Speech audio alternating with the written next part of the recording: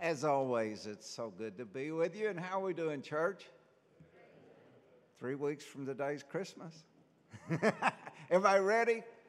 No, but you will be. I know. Couple more weeks, I'll ask. Oh yeah, we're ready. We're ready to go. Okay. Well, it's three more weeks. Really, we're really in the energy and the spirit of the season. Really see it last just a couple days ago. We had our ACES luncheon, or Christmas luncheon, and what a wonderful time that was as we gathered together to just share with one another and win a few prizes. That's always nice, isn't it? But that was good. And then just to see all of the generosity. Somebody was saying a while ago that, boy, the kids' eyes are get about that big when they walk by all those presents over there. 450 people. I think that's a lot. The thing that really impresses me, though, I have to tell you this, because I can't wrap presents. I've tried, but they look rough when I get done with them. I got good intention, but they sure don't look pretty. But yours look pretty, and it gives you a sense of dignity.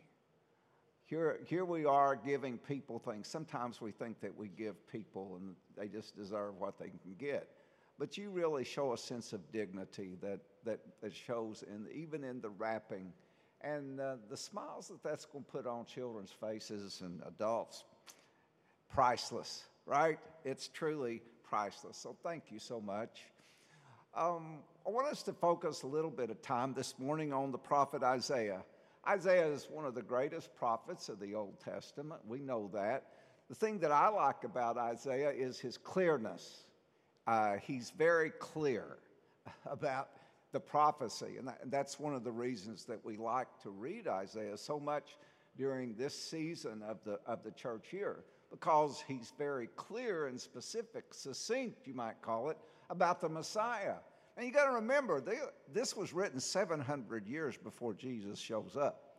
That's a pretty long time, but God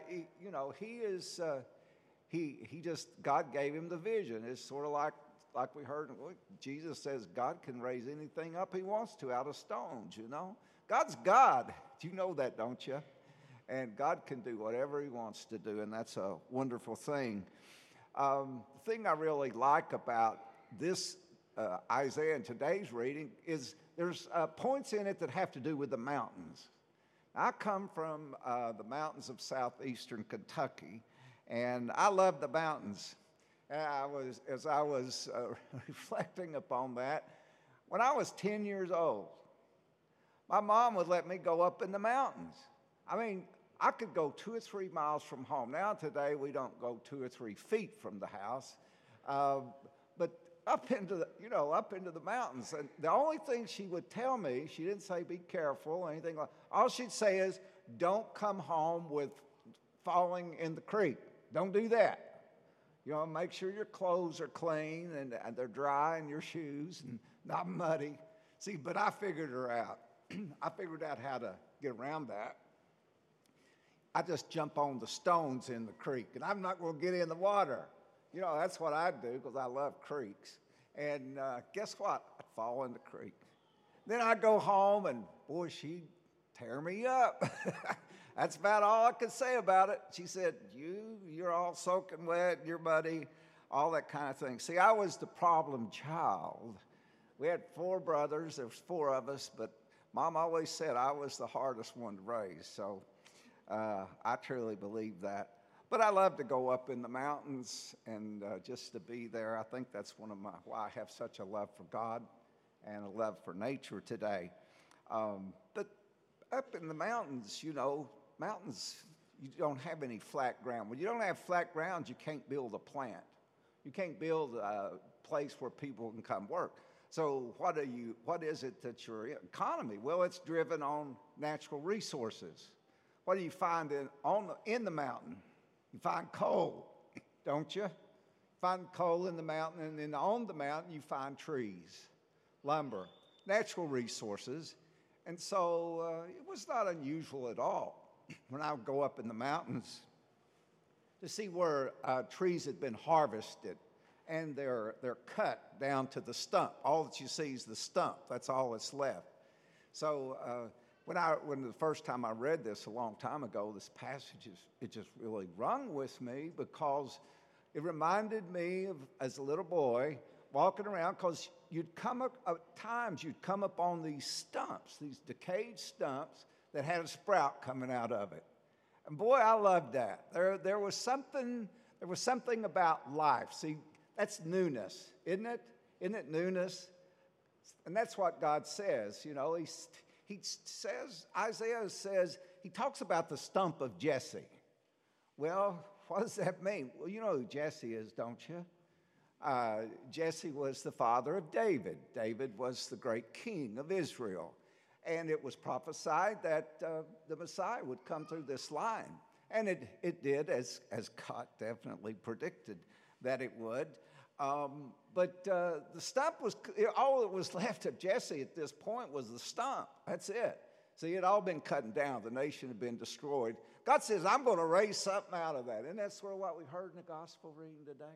I'm going to raise something out of that. See, God can do anything. You know that, don't you? You know that, don't you? God can do anything. Yeah, absolutely. I'm going to raise you. I'm going to raise this Messiah is still going to come, even though all you got's a stump. You know, I can do that. I'm God. Remember that. And that's exactly what he does. It also reminds me Isaiah, where God talks in another place. The people were really depressed. At this point, they had been dispersed all over the known world, and they were depressed about it. And God says, I'm going to do something new. I'm going to bring you all back together. And he uses the word metamorphosis. I'm going to do something transformational.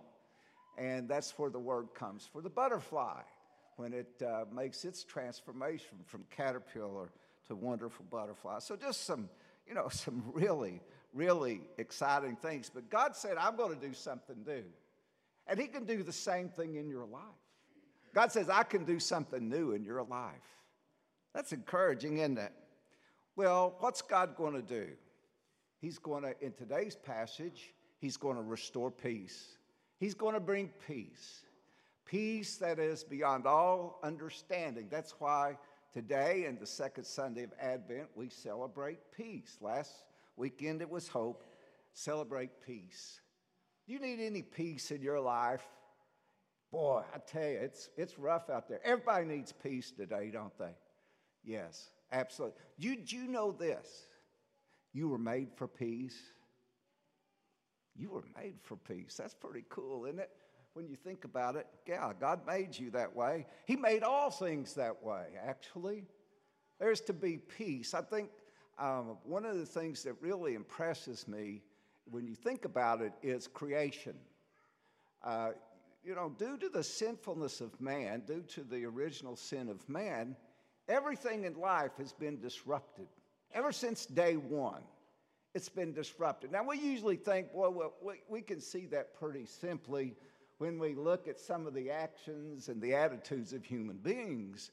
But did you know that it affects everything? Did you know it affects even the animals? Now, there's a profound thought.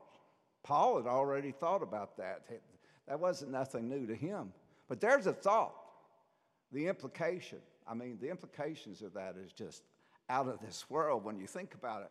But even creation cannot find peace because of man's sinfulness. There's something to think about. That really is. I like what he said in Romans 8.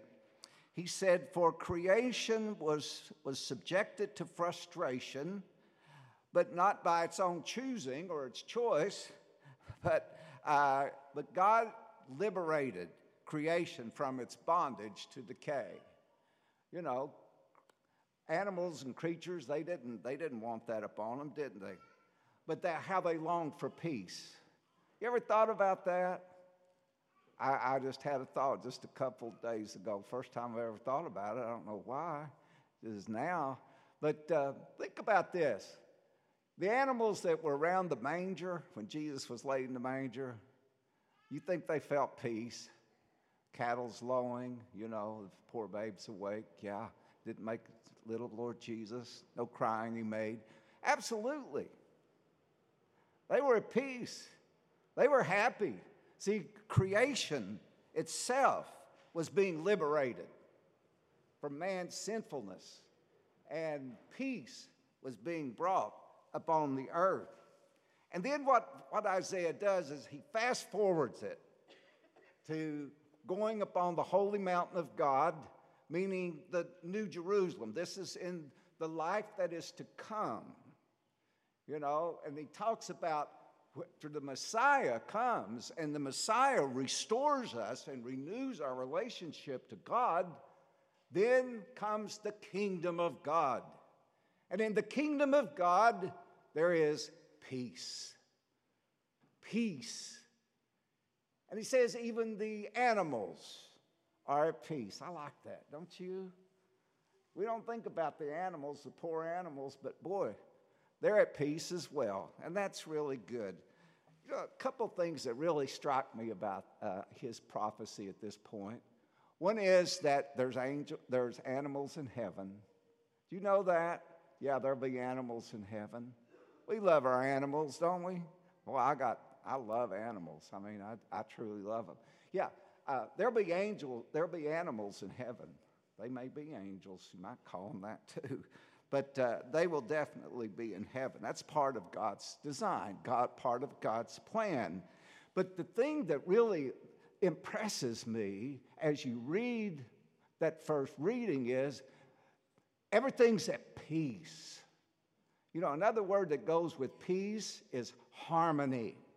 You like harmony, or do you like disorder and chaos? Which one do you like? Give me harmony, okay? I want harmony.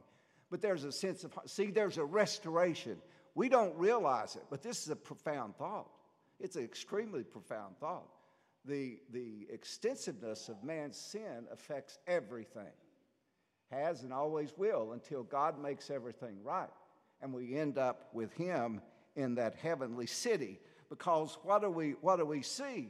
Well, what are some of the illustrations? He says the cow and the lion lie together.